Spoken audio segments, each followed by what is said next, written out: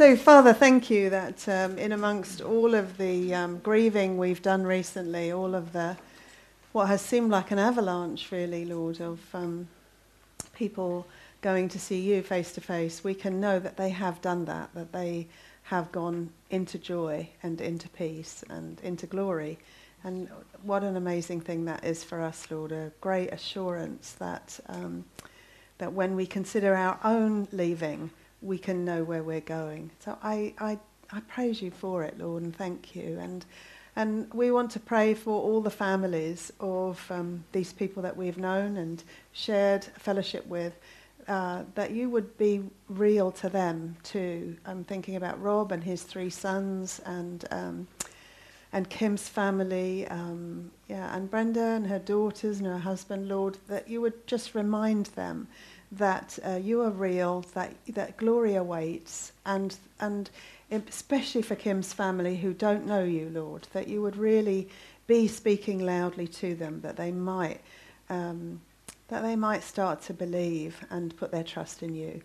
I thank you, Father, that you will do that because you want them far more than we want them to go to be with you. We know that you love us far more than we can ever comprehend. And so, Lord, I praise you for that and thank you and ask that you be God to all of those families in a very real and tangible way as they seek to understand how their lives will go on without those that they love. So we praise you, Lord. I thank you for this evening. I thank you for what we're going to see in these chapters in Luke. And I ask, Father, that you would wake us up, shake us up, Lord, so that we really do understand what it is you're telling us and how we move what you're telling us into our own lives in a real practical way. In Jesus' name, amen. Okay, what have you noticed so far in Luke's presentation about Jesus? Big things, not details. I mean, if you had to talk about Luke and how he's presented Jesus, what would you say?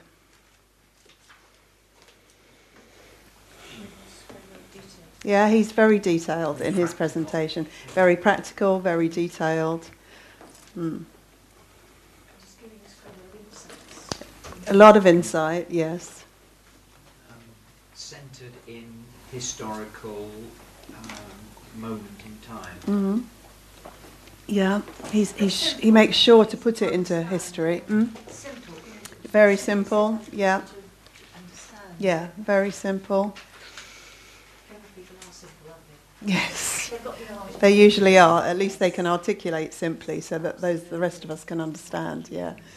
Yeah. Natural and supernatural mixed together. Yes, yeah.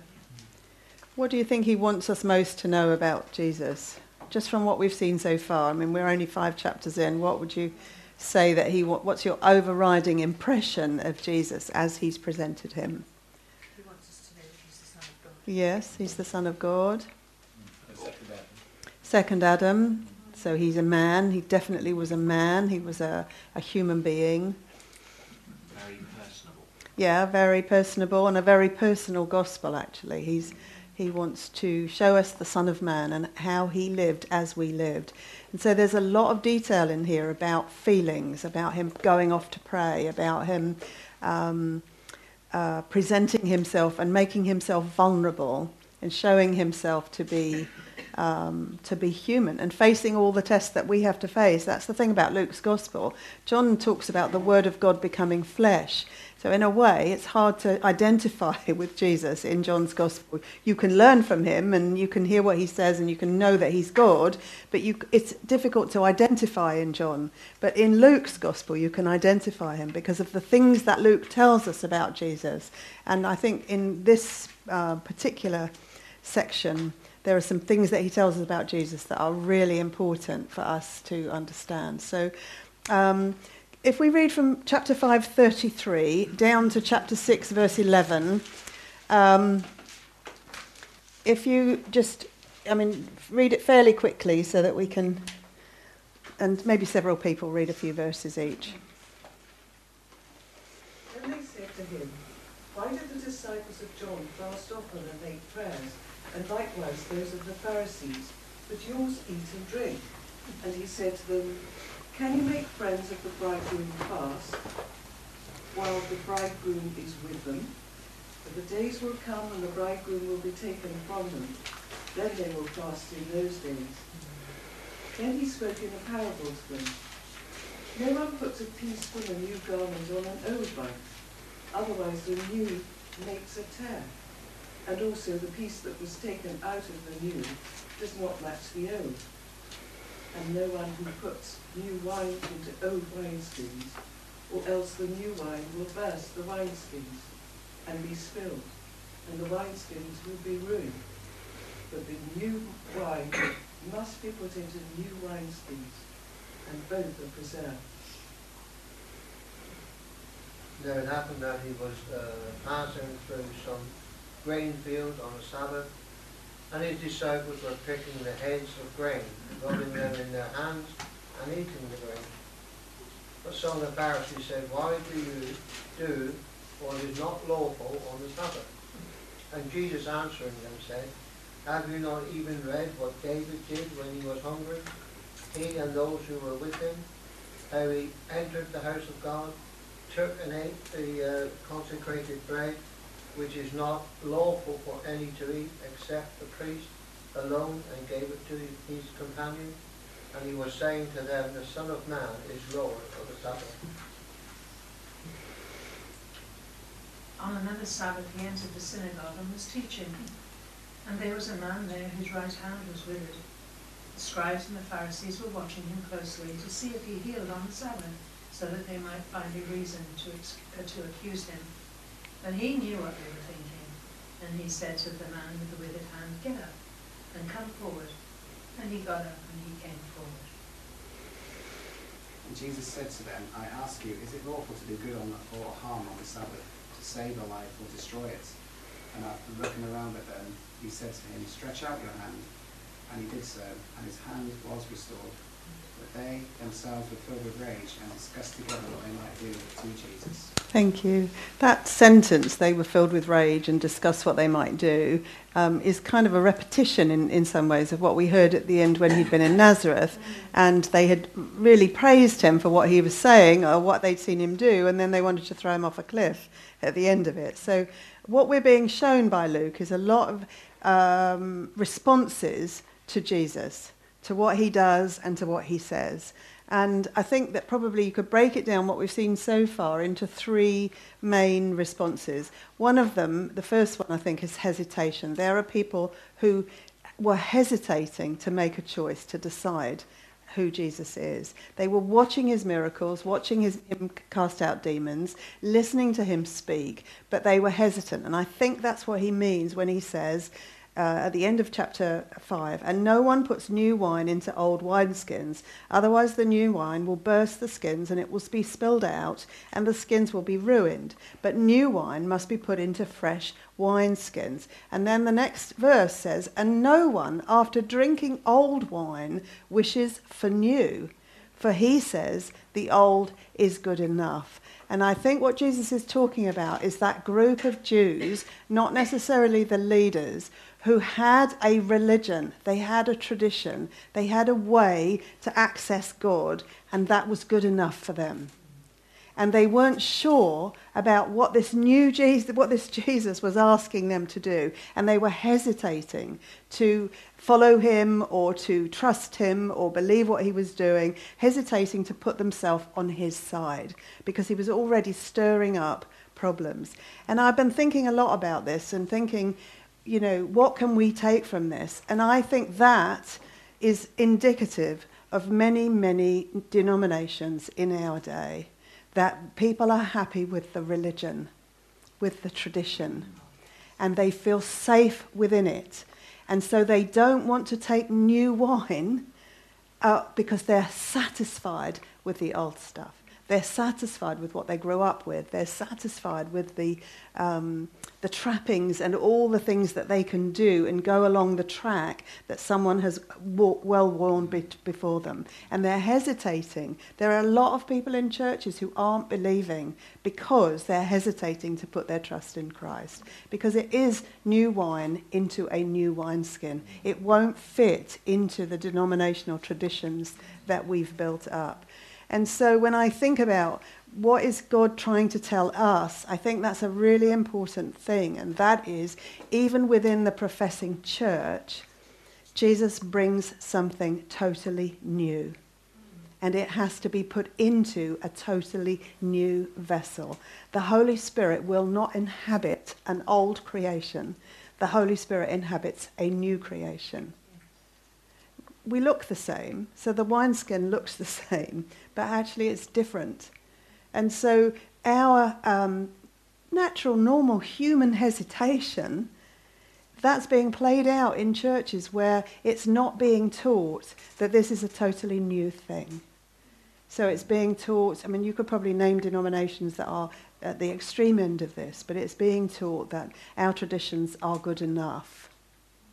They're good enough. You might say, even when it's being taught that they're not quite good enough. Yes, in other words, people still want it. They want it, but what's also happening is they're gradually hearing it. Yes, oh yes. That's a good thing. It is a good thing. But Jesus is talking to religious people.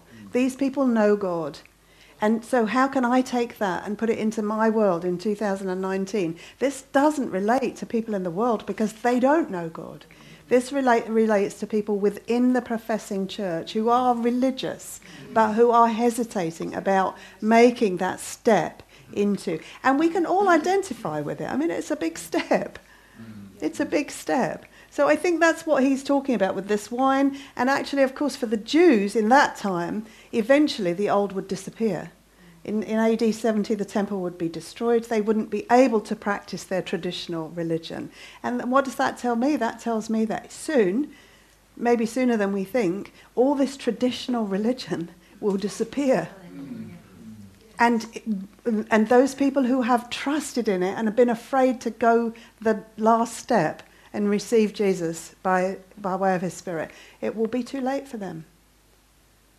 So there are people, I think, in our churches today who have hesitated to take on the fullness of Christ by his Spirit. And they are just wrapping themselves in the old wineskin, thinking that that's good enough. And it isn't. Second lot of people, sorry Mike, go ahead. He came to fulfill the law to the letter, which he did fulfill. And he doesn't, I believe, actually condemn the rituals that are going on in the temple. But what he does condemn, I think, is the hard-heartedness with which they are performed and the demands which they put on the people.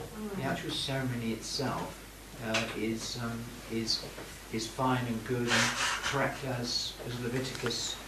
It is, Mike, but he's going to say that he is the new temple. Yes. That he has, Paul will later describe it as the dividing wall between Jew and Gentile, which is the law, the statutes. That has been abolished.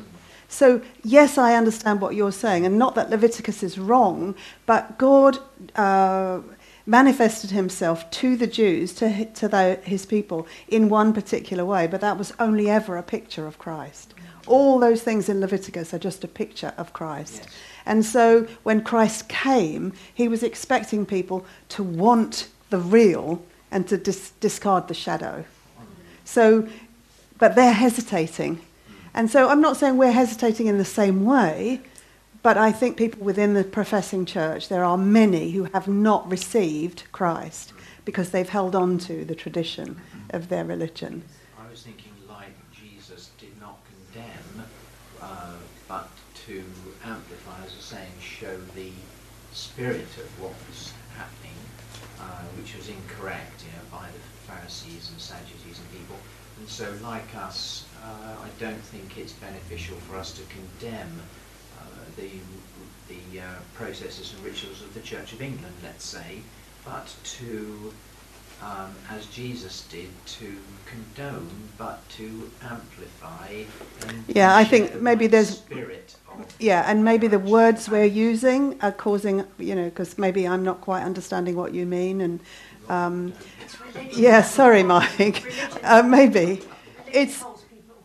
Yes, religion is man-made. It's man-made. We say it all the time. It's man-made. All the traditions that we have within our churches most denominations, started with really good intentions. It's not that the people doing them have bad intentions, or even that people are not saved who are doing them.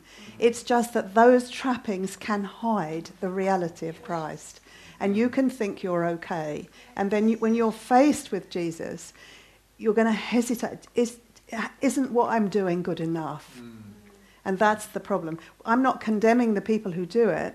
I'm wanting God to break through that and say, there's so much more. That's death, actually. It's beautiful. It can be just ceremonial, can't it? Yes. Yes. Whereas, But not if you have the born again. life of Christ, it's so much meaning there. I think that some people just go through the liturgy as a ceremony rather than something real.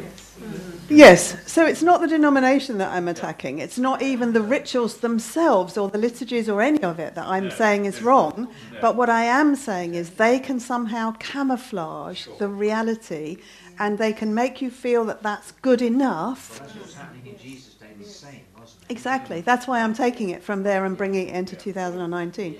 So the second group, go ahead. I just think hesitation is such a good word, Hmm. because, for instance, in your driving test, you fail it if you hesitate. Yes. So it's a fail. It's like the opposite of fail. That's a really good example. Thank you, Carol. Yeah, that's a really good example. Okay, second group, I think, are the people who are criticising. It's essentially the Pharisees and the scribes, but they would have had people following them and agreeing, and they are criticising what Jesus is doing, and they're criticising him on points of law. So they're not criticising healing per se, they're criticising healing on the Sabbath. They're not criticising that he's casting out demons, they just don't want him to do it in their vicinity. And that really makes me think about us, the professing church. We are often so quick to criticise each other. We are so quick to criticise when people do things in a way that we don't necessarily agree with. That we have this kind of idea that if you don't do it the way I do it, you must necessarily be wrong. That's why I think sometimes our language is different, but we're probably saying the same thing. I hope so. Oh, I agree. Yeah. But it would be very easy to get into that way of criticising. And unfortunately, the church is full of critical, judgmental people. And I think it's inevitable because once we know a little bit, we think we know much more than we know. We actually do. And so just by nature of who we are, we tend to criticise and judge things we don't quite understand. That's what the Pharisees and the scribes were doing. They didn't quite yet understand who Jesus was. And they were criticising him because he was doing stuff that they didn't agree with technically, i.e. he was doing it on the Sabbath. And they refused to look at what was the result of what he was doing. This is the thing. So I think we do have a lot of people within the professing church, and I think I am very able to criticise with the rest of them. I am very able to do that. And I honestly think if we all search our own hearts, we would be able to find that too. That we all have this human tendency to criticise and be judgmental. And what really struck me about this was that the reason these people were criticising, particularly the Pharisees and the scribes, they were criticising what Jesus was doing because he was breaking a law. Right? He was breaking a law. That was the reason they were giving for it. And the reason underneath all of it was they did not actually believe that they could get to God only by his grace. They felt that the law in itself was something they had to keep doing to get to God. And you can understand why they might think that, because that was the Jewish religion. They had the law.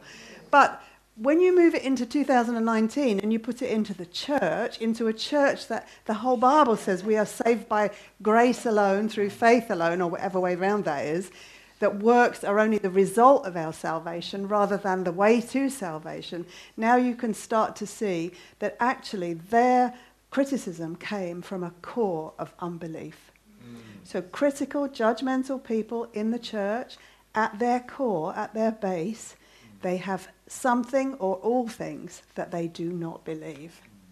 They do not believe that God is able to show grace to those people who are doing something that is wrong in their eyes. And that is a huge, huge problem in the church. Now, I'm not talking about sin.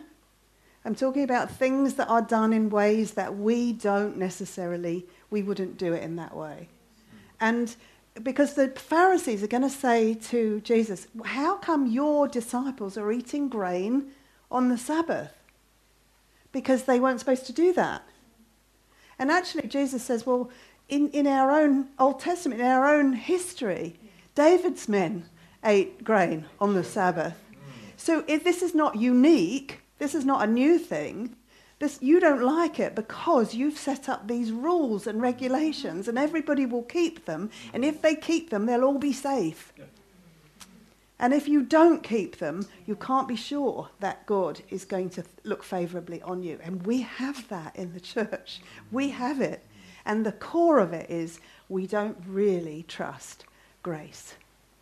Totally unmitigated, unearned, undeserved favour at the base of us, or at the base of those people who criticise and judge other believers. It's because we don't totally trust grace. You know, we have that. What was the man who followed Jesus, and Jesus wanted him to heal his son, and Jesus said, "If you'll only have faith." He said, "Lord, I believe. Help my unbelief." This is not you don't believe in Jesus. This is not that you're not a believer. No. This is simply that critical, judgmental. I don't want to say spirit, but that part of our human nature is based on the fact that we don't quite trust grace. We don't quite trust the mercy of God. And so it comes out in this criticism and this. So what's the only way to fight that criticism? What's the only way to, in yourself, I'm talking about, not other people. I mean, you can go and bop everybody on the head if you like, but you know. But what's the only way? When you see that judgmental attitude, that criticism rising up in you, forgive them, yeah, but what will actually stop that happening? Only if you know God better and put your trust in him more.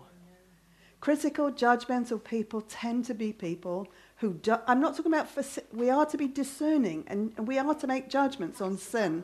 We're not talking about sin. We're talking about different ways of doing things within the body of Christ. We have to understand that if we are critical and judgmental about people, it is 99.9% of the time because there's something about God we don't believe. Grace is a word, but also an experience.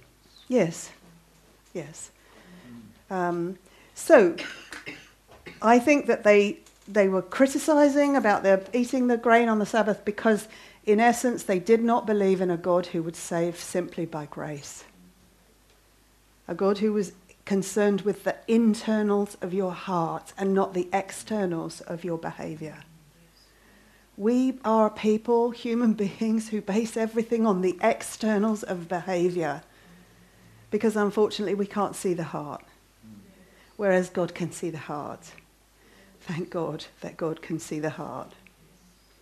So, you've got some who are hesitating, some who are criticising, and then the third lot, I think, is the people who hate him.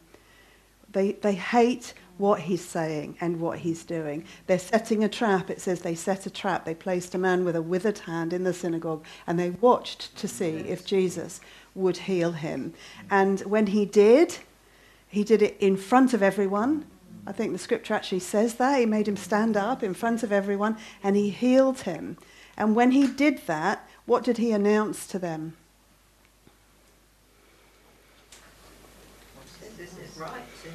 It's right to do this, to heal on the Sabbath. It doesn't make any difference. Why, though? What does he actually say? For the Son of Man, what does it say is Lord of the Sabbath.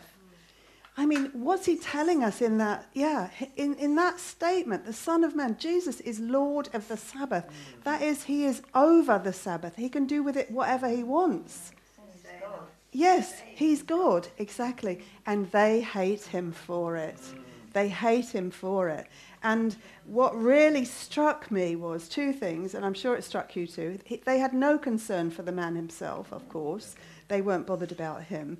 But what Jesus was doing was looking directly into their hearts and seeing the reality of who they are. Look at what it says, I think it's verse 8. But he knew what they were thinking.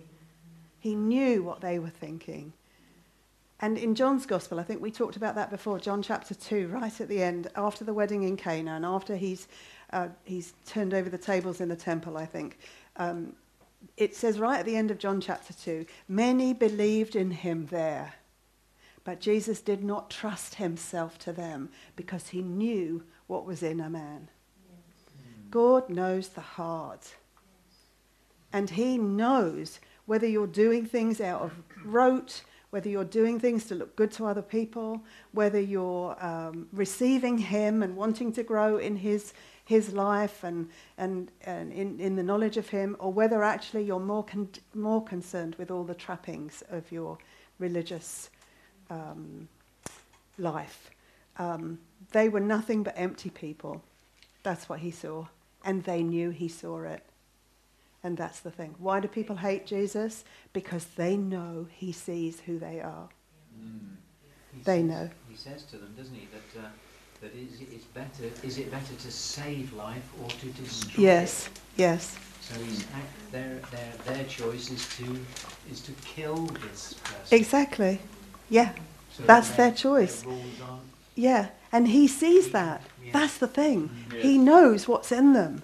And that's the scary thing about God. And that's why it has to be all about our heart. Because he sees right through all the behaviour. He sees through our words. He sees through everything we might like to appear to be. And he looks directly at our heart and puts his finger on the thing that he can see. And they hated him for it. And that's the dividing line. If you knew, if you and I, let's say, we know that God sees our heart. And your response to that is, oh Lord, change what you see. Yes. Change what you see. Your response is not, right, get out of here, I don't want you looking at me anymore. So that's what we're being shown in Luke's Gospel, this division between people who are hesitating, people who just want to criticise, people who are judgmental because basically it's all unbelief, and those who actually will receive him because they want him to know who they are.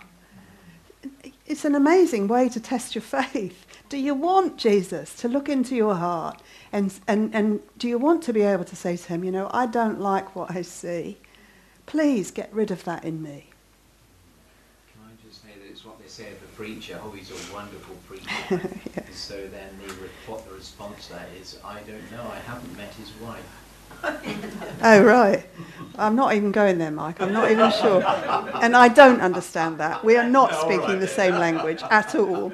And I should be criticising you all the way home in my car.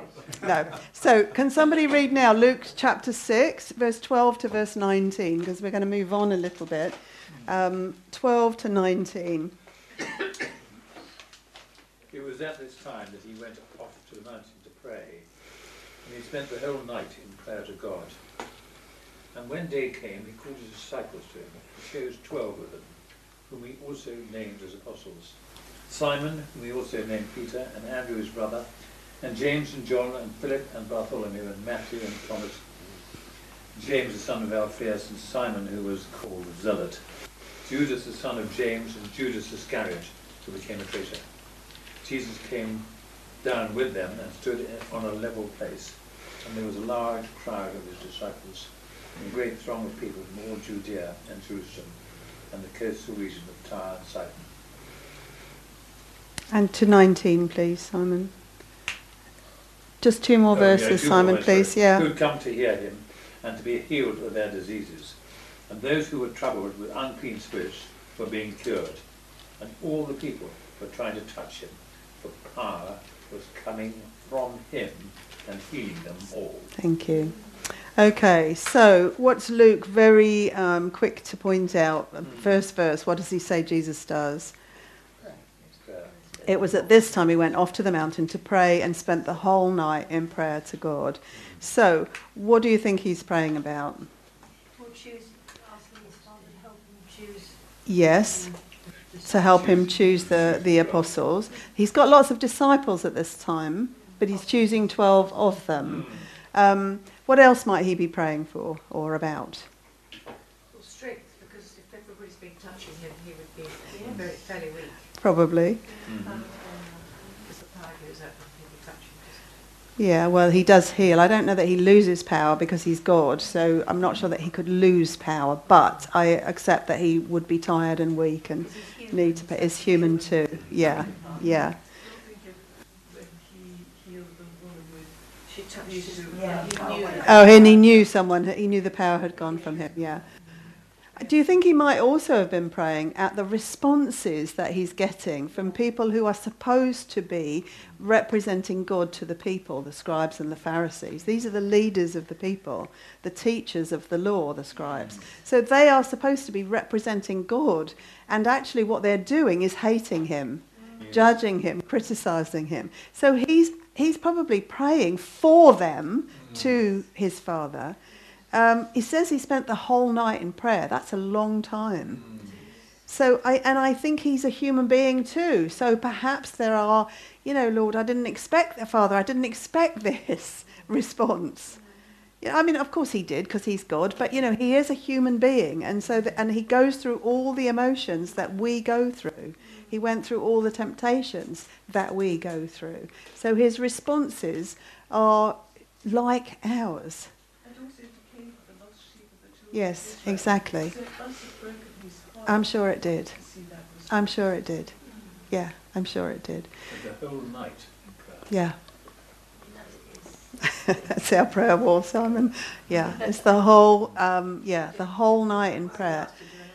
Think about it. He comes down from that night in prayer and he chooses 12 people to be the apostles, and one of them is Judas.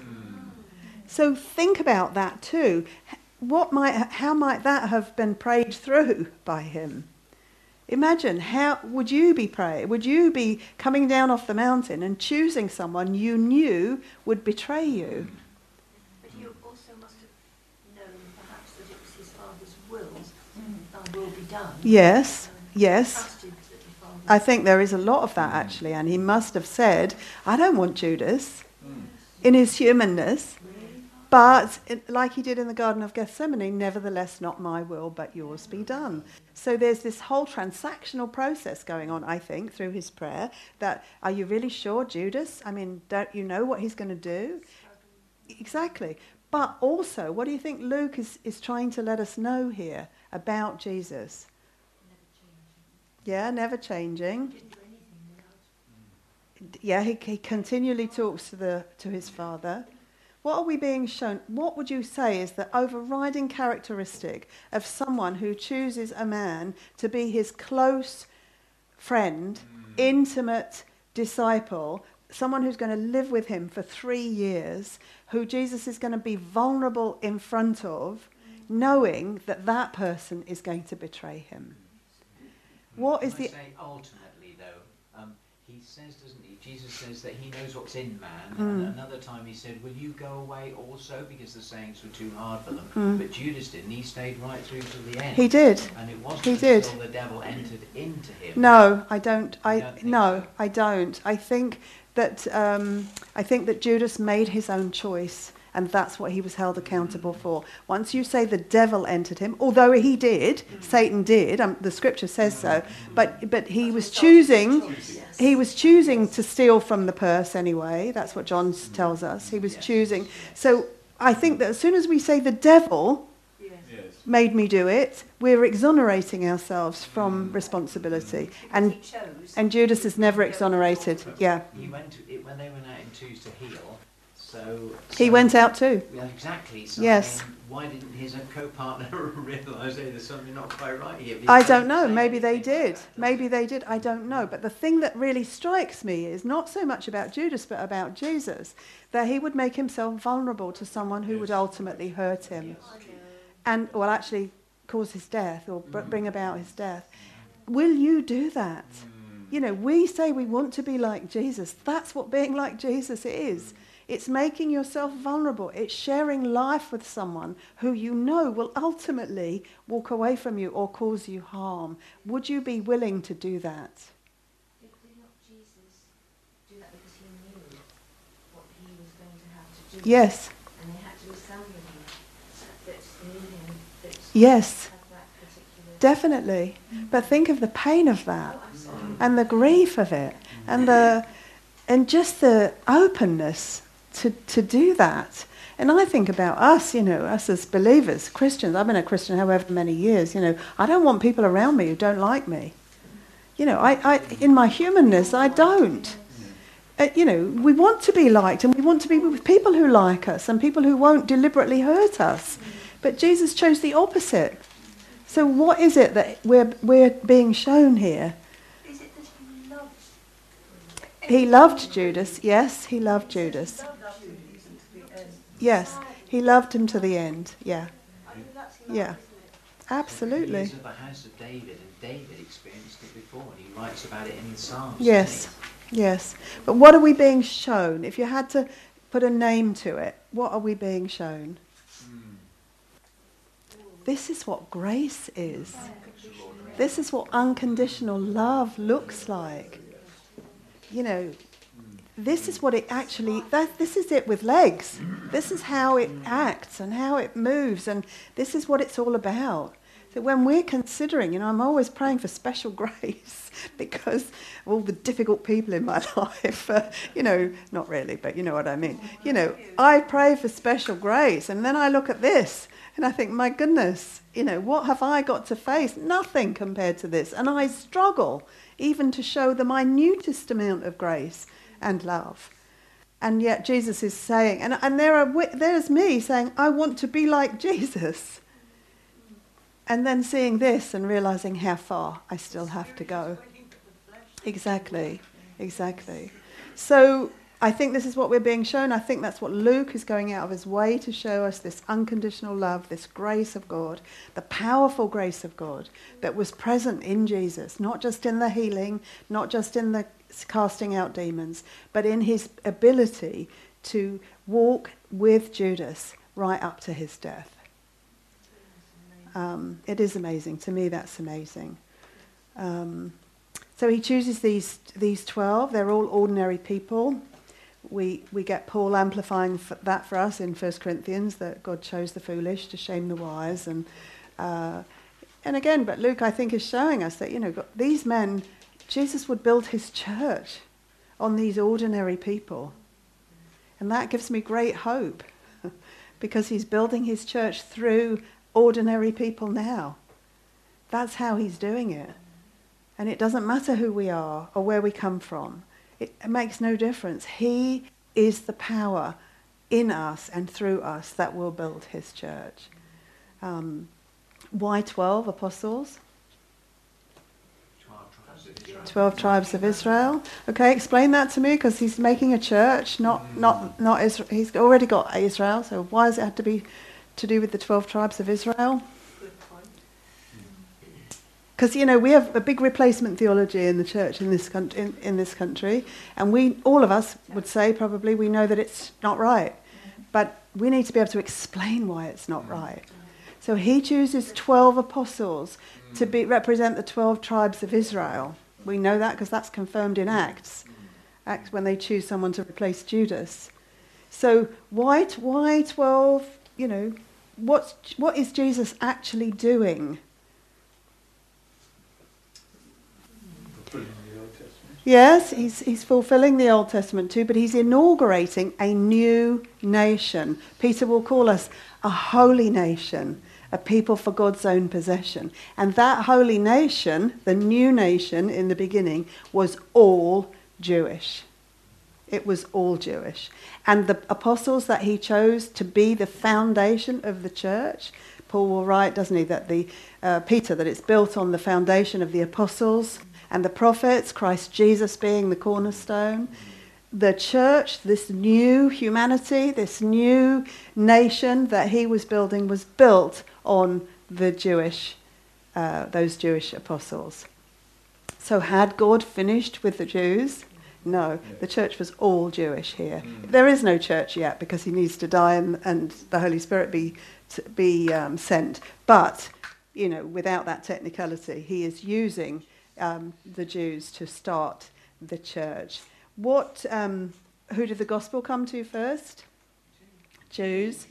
Yeah. So tell me, if you had to describe, and I want to do it briefly, 5 minutes, and you all know Israel, so you can do it very nicely for me. We belong to the church, and in the church there is no Jew or Gentile, slave or free, male or female. We are all one in Christ Jesus. So has God finished with Israel? Now. Why not? One thing it does say, if I may say, is that we are grafted in. Yeah, no, don't tell me about that. Just answer me this question. It's good. Just don't tell me about it now, Mike. Tell me later. But why is replacement theology wrong? God made Yes. absolute. He's got covenant with Israel. That's correct. Unbreakable. But his unbreakable covenant with Israel, not every Jew born a Jew is a Jew. Not every Israelite born into Israel was what we would call part of the covenant. Paul was very clear in Romans 2.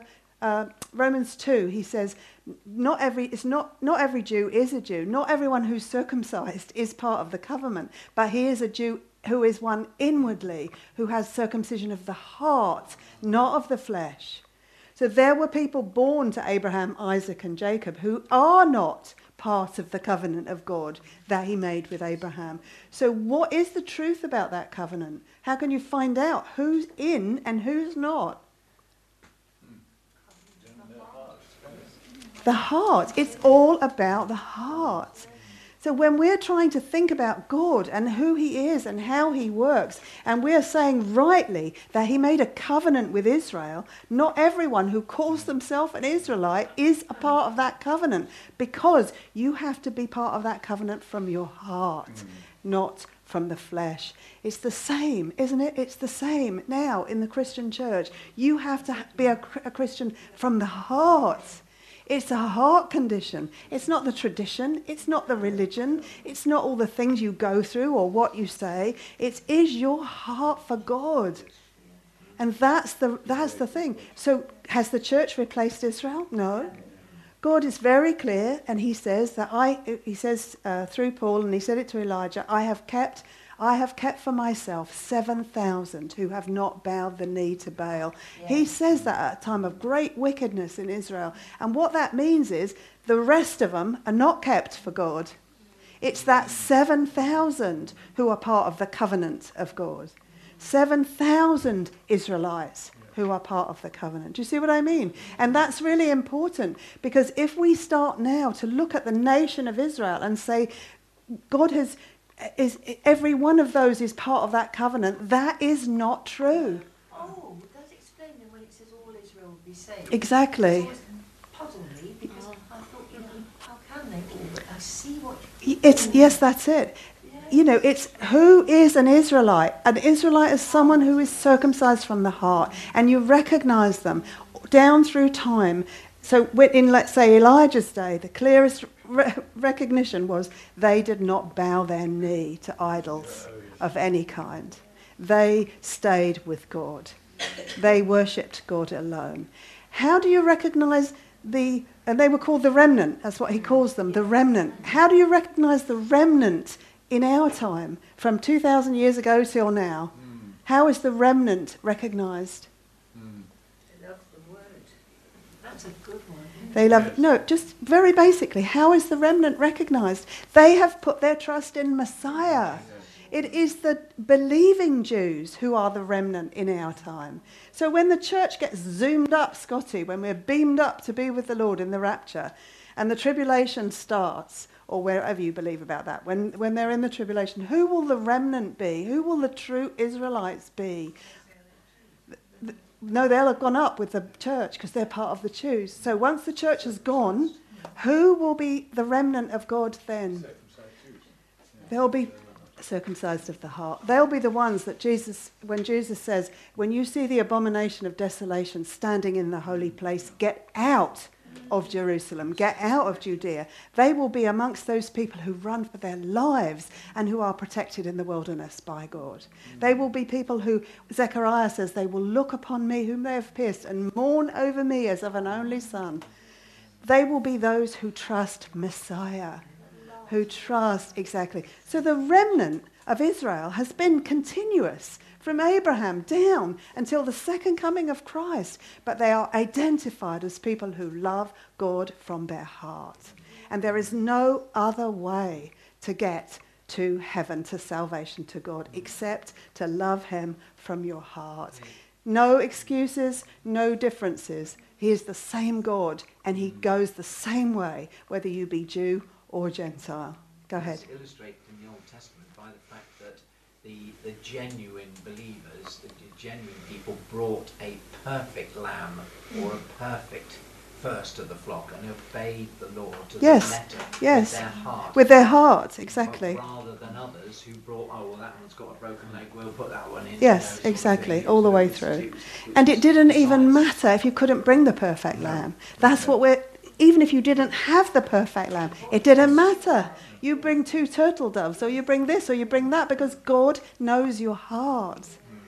And so that's the thing. We have to be sure, because if we're just preaching that every single Jew who's ever been born a Jew is saved because they are part of a chosen race, that is not true.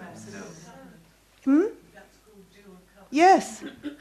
And God is an unchanging God, and he will not change the way he deals with men. He wants you to love him first, and to love him most. And as soon as you do that, you are part of this covenant of God. You are part. I mean, the reason that Israel is so blessed is that they had the covenant. They knew God. They saw him. They saw him at work. They had a temple to worship him in. They knew his laws. They knew who he was. They had received his grace and his mercy. So they were given so much more than the Gentiles were given. That's how they were chosen. They were given blessing on blessing on blessing. Paul's very clear in Romans 9, 10 and 11. So, but we have to know why we believe this. It's not enough to just say, well, the church hasn't replaced Israel. We have to know why not. Well, can I just add to that and say that what I was going to say earlier is that with the grafting, but going on from that, it says that we cannot go in until the fullness of the Gentiles is complete. And then the one new man, Jew and Gentile together, will go into heaven. So we need them. We can't go without them. Correct. Thank you. We can't be raptured without them. No, but a lot of stuff will happen after the rapture. And it's still possible to be saved after the rapture. Yes. But you won't be part of the church. Go ahead. Yeah. I just wanted to come back to that. There's no difference between Jew, Gentile, Greek. Slave or free, male or female. And that's all related to the I see the heart. Yes, Yeah. it's all about the heart, and by heart I mean will.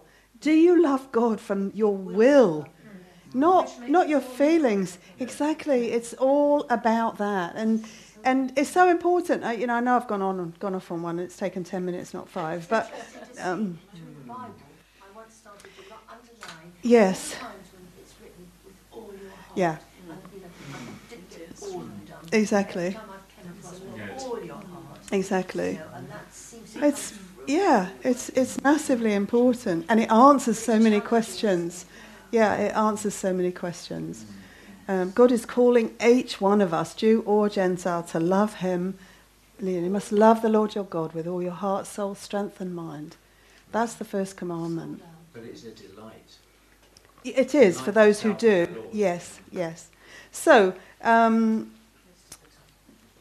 Jesus is starting this new holy nation. He's starting this church. He's starting this body of Christ. He's inaugurating this one new man, this new humanity. And there will be Jews who don't partake in that. And so they will not be part of the remnant at that time. They won't be. They reject Christ. They reject God, actually. And so God is a gracious God. He sees the heart. He sees those who weren't able to understand and those who deliberately did not want. And he will work the way God works, and that will be gracious and merciful and full of loving kindness and compassion. But we have to be sure that we understand exactly who Israel is and what the church is and what's going to be happening when the church is gone. So it is interesting, yeah. It's okay that we don't fully understand it. It's okay that it is a mystery. It is a mystery. It is a mystery, Jew and Gentile in one body. There are different groups. When we get to heaven, there will be people who are not the church. I mean, go figure. There'll be all the Old Testament saints who loved God from their heart.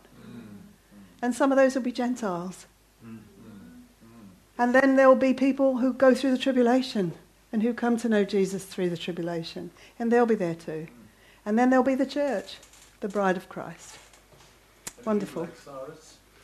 Cyrus, I think so. I actually think Nebuchadnezzar might even be there because he made an astonishing statement, actually. So I think there'll be all sorts of people. And I just think that we do a disservice to God if we make it so rigid. Yes. It's you know. So, yes, yeah. But we know the way at the moment, and that is through Jesus alone.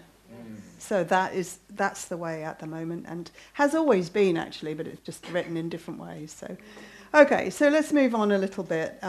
What Luke has shown us is this demonstration of power of Jesus, his compassion, his example to the new apostles. This is what you're going to be doing when I'm gone. You know, they don't know it yet, but that's what he's expecting for them to do. Love as I love, show compassion as I show compassion. You're going to have the power to do what I'm doing. And their job would be to share with a very needy world, start this new thing. And he would build his church upon them. And there were people around them who would still be hesitating. There would be people who were judging them and criticizing them. We see that all through the New Testament.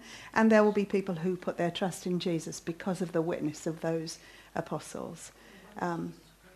Yeah, no wonder he prayed all night. Exactly. Yeah. So let's go on a little bit. Could we read from, we read from verse 20 down to, all the way down to verse 40. Can we go down there really fast, though? So read fast.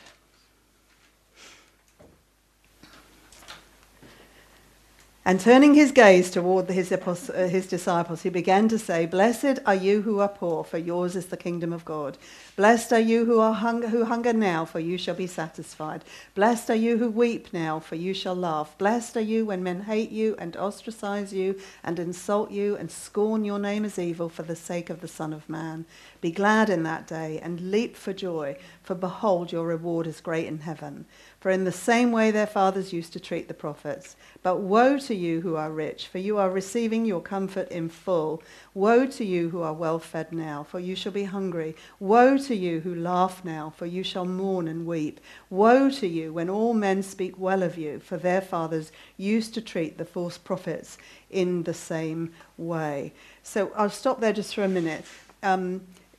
I think I asked a question in the homework if anyone looked at it. Is this the same as the Sermon on the Mount? I didn't think so, no. Why didn't you think so? Because if you look in Matthew's Gospel, he's up a mountain. Yeah, I know. He's on level ground. But actually, it's quite interesting because I looked that up to see. And the word that's written on level ground, it's a plain, and it actually means a mountainous plateau.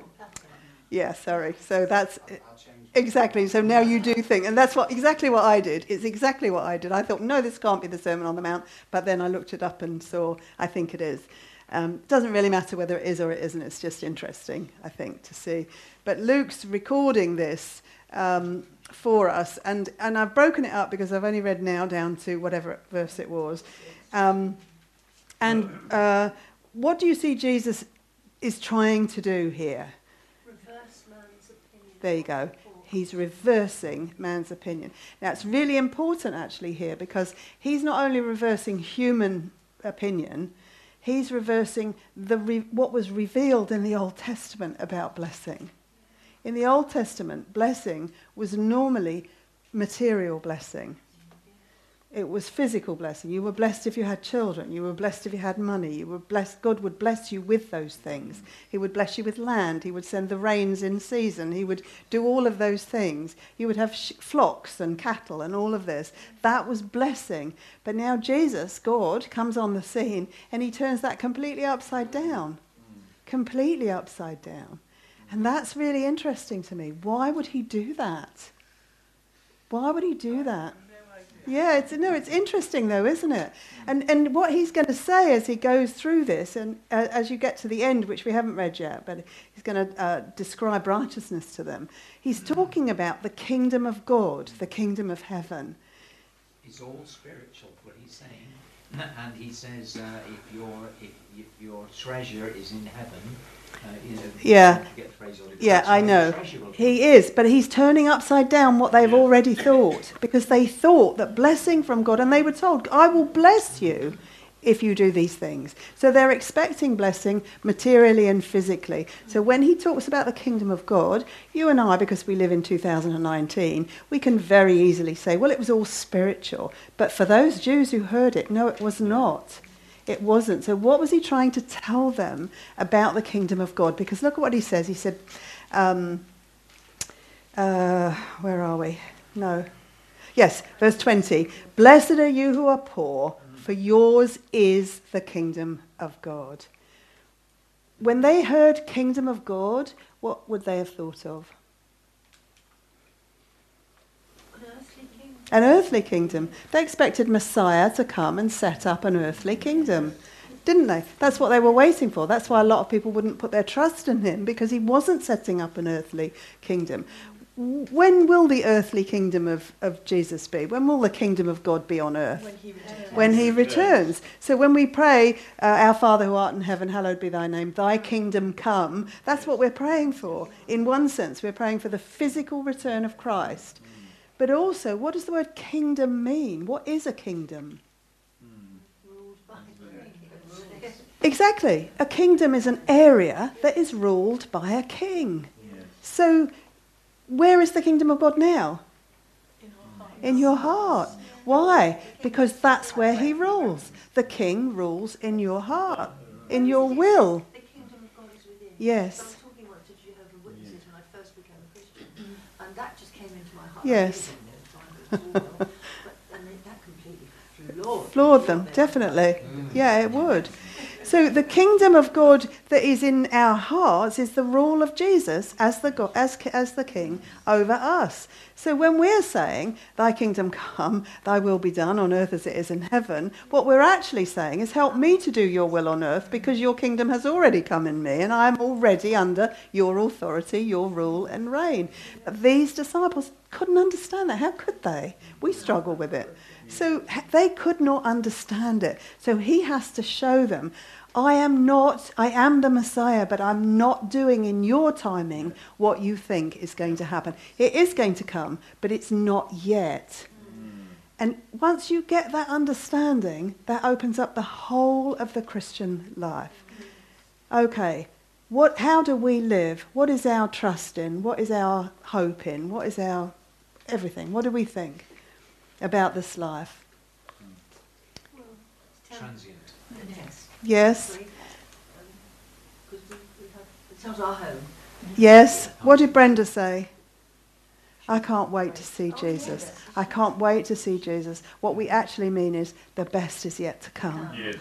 This is not the best. This is a place of blessing because I know the best. He's the king. But this is not the best yet. The best will be when I am there face to face with Christ.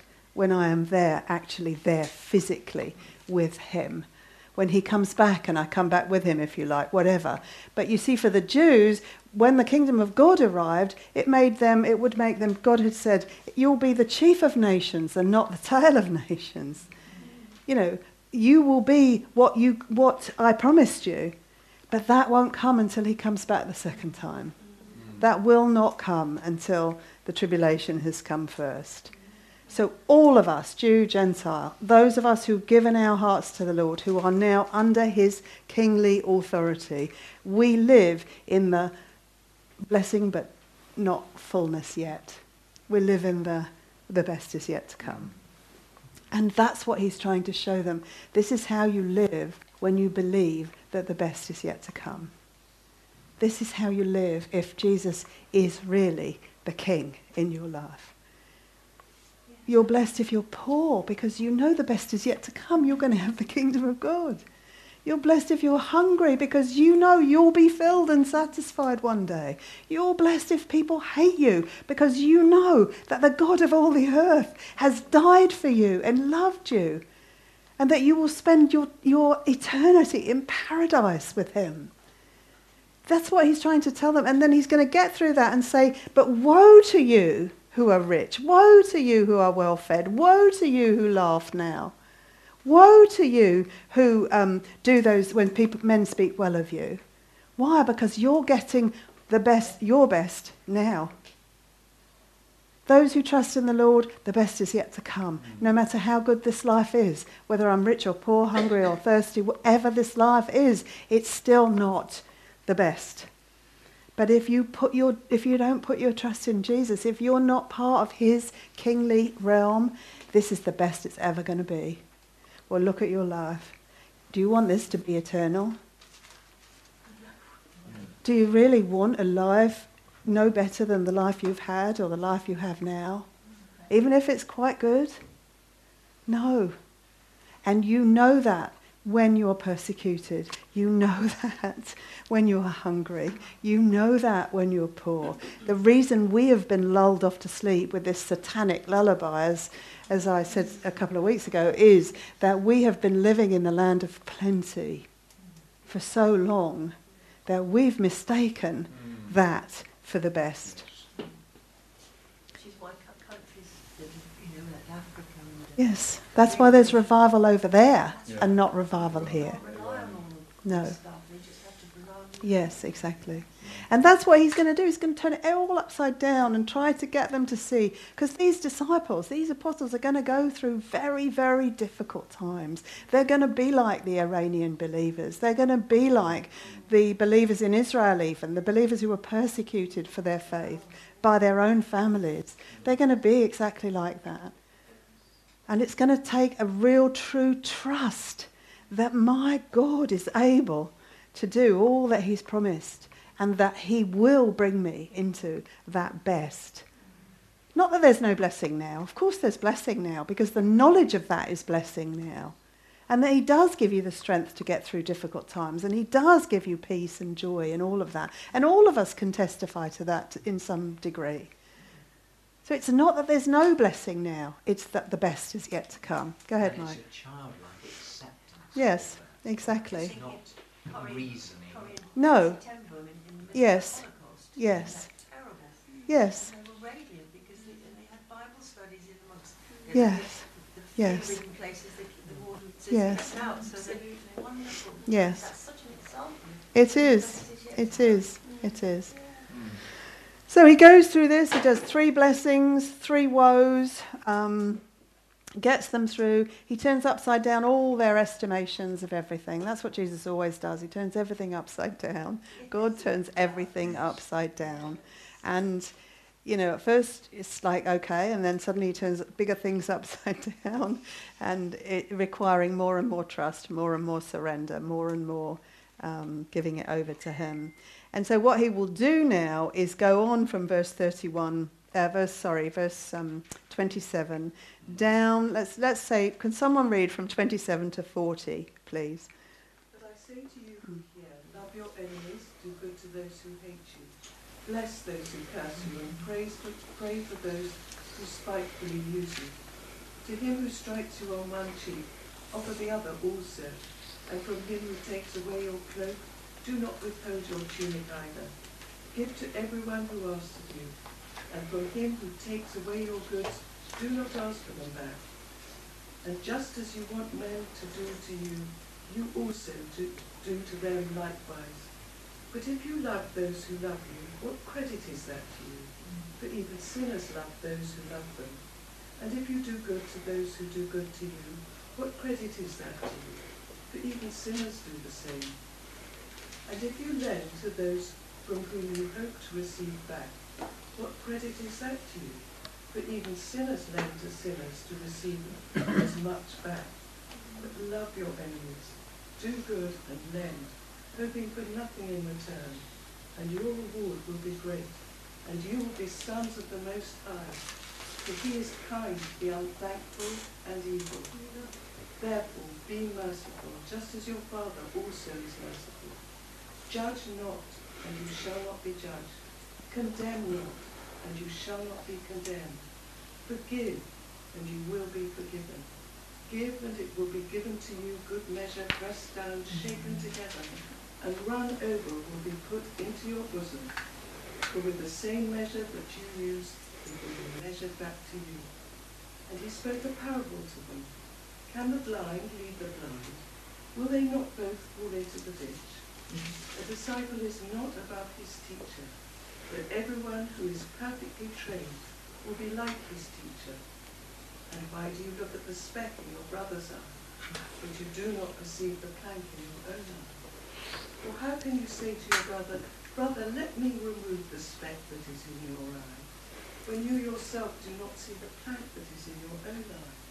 Hypocrite, first remove the plank from your own eye, and then you will see clearly to remove the speck that is in your brother's eye. That's fine, Eve. Thank you. Thank you. I think, yeah, I know. We won't get to the end, so we'll go from, we'll just go to verse 40. So Jesus has just talked about blessing and woes, so he's turned that all upside down. What do you think he's gone into now? What is he describing from verse 27, let's say down to, I don't know, let's say down to verse 40. What's he describing?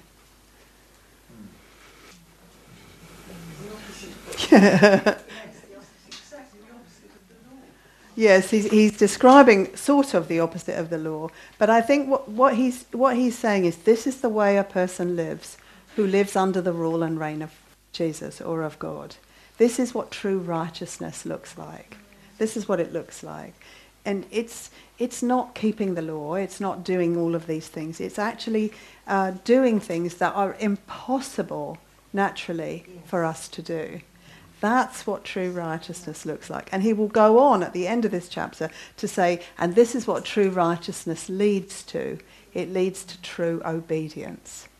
You see, this is the thing, this is the problem. This is why a lot of these Pharisees and scribes wouldn't readily accept Christ. This is why religions, denominations come up with this idea that it's not just grace. There has to be works, that you have to do, not just faith, it's got to be works as well. Because if you don't do these things, you're not going to... And they're afraid to say you have perfect liberty in Christ. They are afraid to say you're set free. You're set free. And the reason they're afraid is because they don't actually understand that true faith brings about a desire to live for God. And that's what he's saying. You're blessed if you do these things. Woe to you if it's like that. Because being that blessed person will lead you to live a life you cannot live on your own. Look at what he says. Love your enemies. I mean, who does that? No one loves their enemies. Humanly speaking, we can't. Instinctively, we defend ourselves or we attack. Instinctively, that's a human condition. Love your enemies. Do good to those who hate you. I mean, who does that? Do good to that. Yes, it is so challenging. But by doing it, we heap coals upon their heads. Yeah, but that's a debatable verse, actually, so we won't go there. You've got so many tangents, Mike, honestly. Sorry. No, it's fine, but there's a lot, there's... I know. Can we go back to the text then? And it says that the measure that we have is shaken down. Yes. And, Yes. when I was a boy, I used to go on the beach at Kessingland and get shrimps, and they used to cook them, and the chap used to take a punnet and put it in, and then shake it down, and put some more in, and shake it down, so you got a full punnet of, It is. It is. It is. Or the opposite. You'll get a full measure of what you give. Because he's talking about true righteousness. So love your enemies, do good to those who hate you, bless those who curse you, pray for those who mistreat you, do not retaliate, give freely, treat others the way you want to be treated. There you have his relationship with Judas. That was his relationship with Judas. That's what he's showing us. This is what true righteousness looks like. This is what unconditional love looks like. This is what grace looks like. It looks like this. And also when Jesus was going to the cross and all this terrible thing to him, he answered not a word. Yes. Yes, don't retaliate. Don't defend yourself. Don't do those things. Trust that God will do those things for you. So what happens when you live that way? If you live this life of true righteousness, what will happen? It's true freedom. It's freedom. To upset the world. And it's deep, It'll upset the world. it's deep love. Yes. Knowing the heart of God. Yes. Move it out one step from ourselves. What will happen if you live like this? People will think, what on earth is that person doing? What is that person? Exactly. How can that person live that way? Reese Howell. Yes. How can they live that way? Can you imagine when collectively we do this? Can you imagine what the world would say if we truly collectively lived this way? And I'm not talking about blind, I'm not talking about no judgment at all, because he's going to talk about removing specks from people's eyes. Just make sure the plank's out of your own first. So it's not that we're to go around, like the three monkeys, see no evil, hear no... It's not that. We're supposed to be wise as serpents and innocent as doves. That's what this is. That's what this true righteousness is. When we live that way, people will want to know this God, because they will not be able to understand how we can do that. People like us, how could you possibly live that way? And it must make Jesus so sad when the Father says that. He sees the so-called church with all the undercurrents and backbitings, and it's just totally opposite. What an example they're not giving to the Yes, I think that's unfortunately the professing church. I think that's, but I mean Jesus said leave them all there, didn't he? The tares, and just leave them to grow up by the wheat. So I think actually, although this goes on and it must grieve God, because it says in Genesis that God was grieved he'd made man. I'm sure he must be grieved now. But one thing I think that we probably don't talk about enough is how wonderfully joyous he must be when he sees his people living the way he wants us to live, and how amazing that must be in heaven when angels are rejoicing, when he is talking to Jesus about his bride, and when he's just saying, I mean, like he did with Job, look at my servant Job. Look at my servant Job. Whatever you do to him, he will hang on to his faith. And when we do that, that pleases the heart of God. And I think we need to remind ourselves of that sometimes, because we are a work in progress. And yes, we do get things terribly wrong, but God is pleased when people love him from their heart. He's pleased with that. That's why he says in Zephaniah, I rejoice over you with singing. I rejoice over you with shouts of joy. Not because they got everything right, they didn't, but because they loved him from their heart. I don't think Reese Howell got everything right. No. And he wouldn't have done. No. We can't get everything right. I mean, we're just human beings. That's why we need each other. But thank you, Anna, I'm not as other men. Okay, I'm done. No, I'm not quite done, because I want to finish. I'm not going to finish the chapter, but I want to finish with this, because he talks about here the kind of, if you do good to others, what credit is that to you if you lend? He's talking about and leading into a universal fact that what you sow, you will reap. What you sow, you will reap. That's true for Christians and non-Christians alike. What you sow, you will reap. How will non-believers reap what they sow? To their destruction. Yeah, how? When will they reap what they sow? in the judgment. Yeah, in the judgment, when they face God, either if they die before the wrath of God is poured out, or, well, in fact, it's being poured out on people, but they don't know it, but they will face the judgment of God, and they will be paid back, pressed down and measured, in a good way or a bad way. There are consequences for the way we live. If you love much, in terms of God, you will receive much love. It's a universal, it's a human thing. You reap what you sow. Yet they appear to prosper. Yes, yes. But when you think of some of the evil that goes on today, Yes. and has gone on in the past, and then you just say that's pressed down, and How are they going to manage? How are they going to cope in hell with all that? I have no idea. I have no idea. Also, Yeah, I have no idea. And I'm so glad that I won't have to find yeah, out. mine. Yeah, So I I'm wonder so if we'll grateful be for able that. to hear them. Hmm? We'll be able to hear them from heaven. No, no, there's a wall at the Because back. the Bible says about that chap. Lazarus. Lazarus. Yeah, yeah. He wants to go down and give the rich man water, but he can't because there's a chasm too wide. Revelation says that outside are the dogs and the sorcerers, and they can't come into the holy city, the New Jerusalem. I have no idea, basically, what it will be like. I just know I'll be on the right side of the fence, and that is really a relief to me. And I think it's okay to be relieved about it because... but I also think it's important that we know that what you reap you will sow, what you sow you will reap, because we are left here for the purpose of telling people that you know that there is this judgment coming, and we're to love them the way that Jesus loved Judas. And imagine Judas. Jesus gave him every opportunity not to do what he eventually did. You could say he kept him so close. Judas, I want you to know who I am. I want you to see who I am because I don't want you to do what you are doing and what you're going to do. I mean, imagine that. Because he also knew as well Yes. he was going to, so Yes. he didn't want him to do it. Yes, Your mind boggles. I know. But there's always human choice. There's human choice. God wants everyone to be saved, but they won't all be saved because they have to choose him. We have to choose.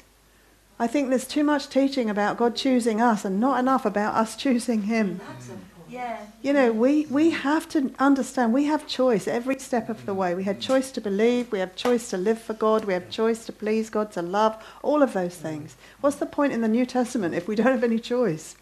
If it's all God doing it? We have choice. And our choice today is, will I live like this? Will I live like this? Yeah. If you want to be an ambassador, you will. Well, For the king. Yeah. Well, if it were as simple as that, I want to be all those things, but my individual everyday choices somehow would not let you know that, always. Always. So it's this recognition that I am this work in progress, that God has shown me, Jesus has shown me what this life is supposed to look like, and my heart is, Lord, please get me there.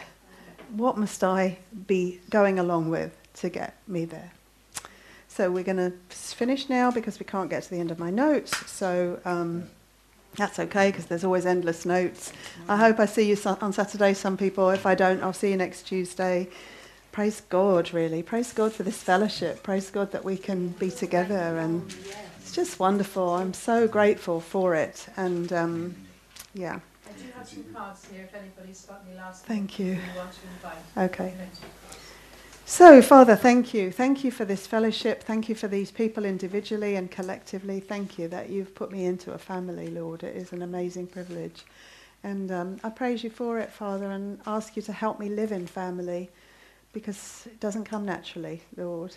It doesn't come naturally to love and to show compassion and grace and mercy. And I know there's still so much in me that would lead me the other way. So thank you, God. Thank you. Thank you. That I'm not where I was, that you are at work in me. Thank you that you are doing the same thing in each one of us who has committed themselves to you. Thank you, Lord, that you are leading us on into a closer walk with you. Help us, Father, to understand all that means and to really cherish it, to guard it, actually. That's what Paul says, Lord, isn't it? Or what you said through Paul, guard what has been entrusted to you. And so, Lord, that's what we want to do. We want to guard what you have entrusted to us, that we might share that with a desperate world. So I thank you, Father, for all of it. I thank you for Luke's gospel. I thank you for everything that we're learning through it. And I ask you, Father, to help us to apply this to our individual lives and also to our corporate life, Lord, as a family, to share with one another, to lift each other up, to pray when we can't individually pray for ourselves, to be the body of Christ together. Help us to do that, Lord, for your glory. In Jesus' name. Amen.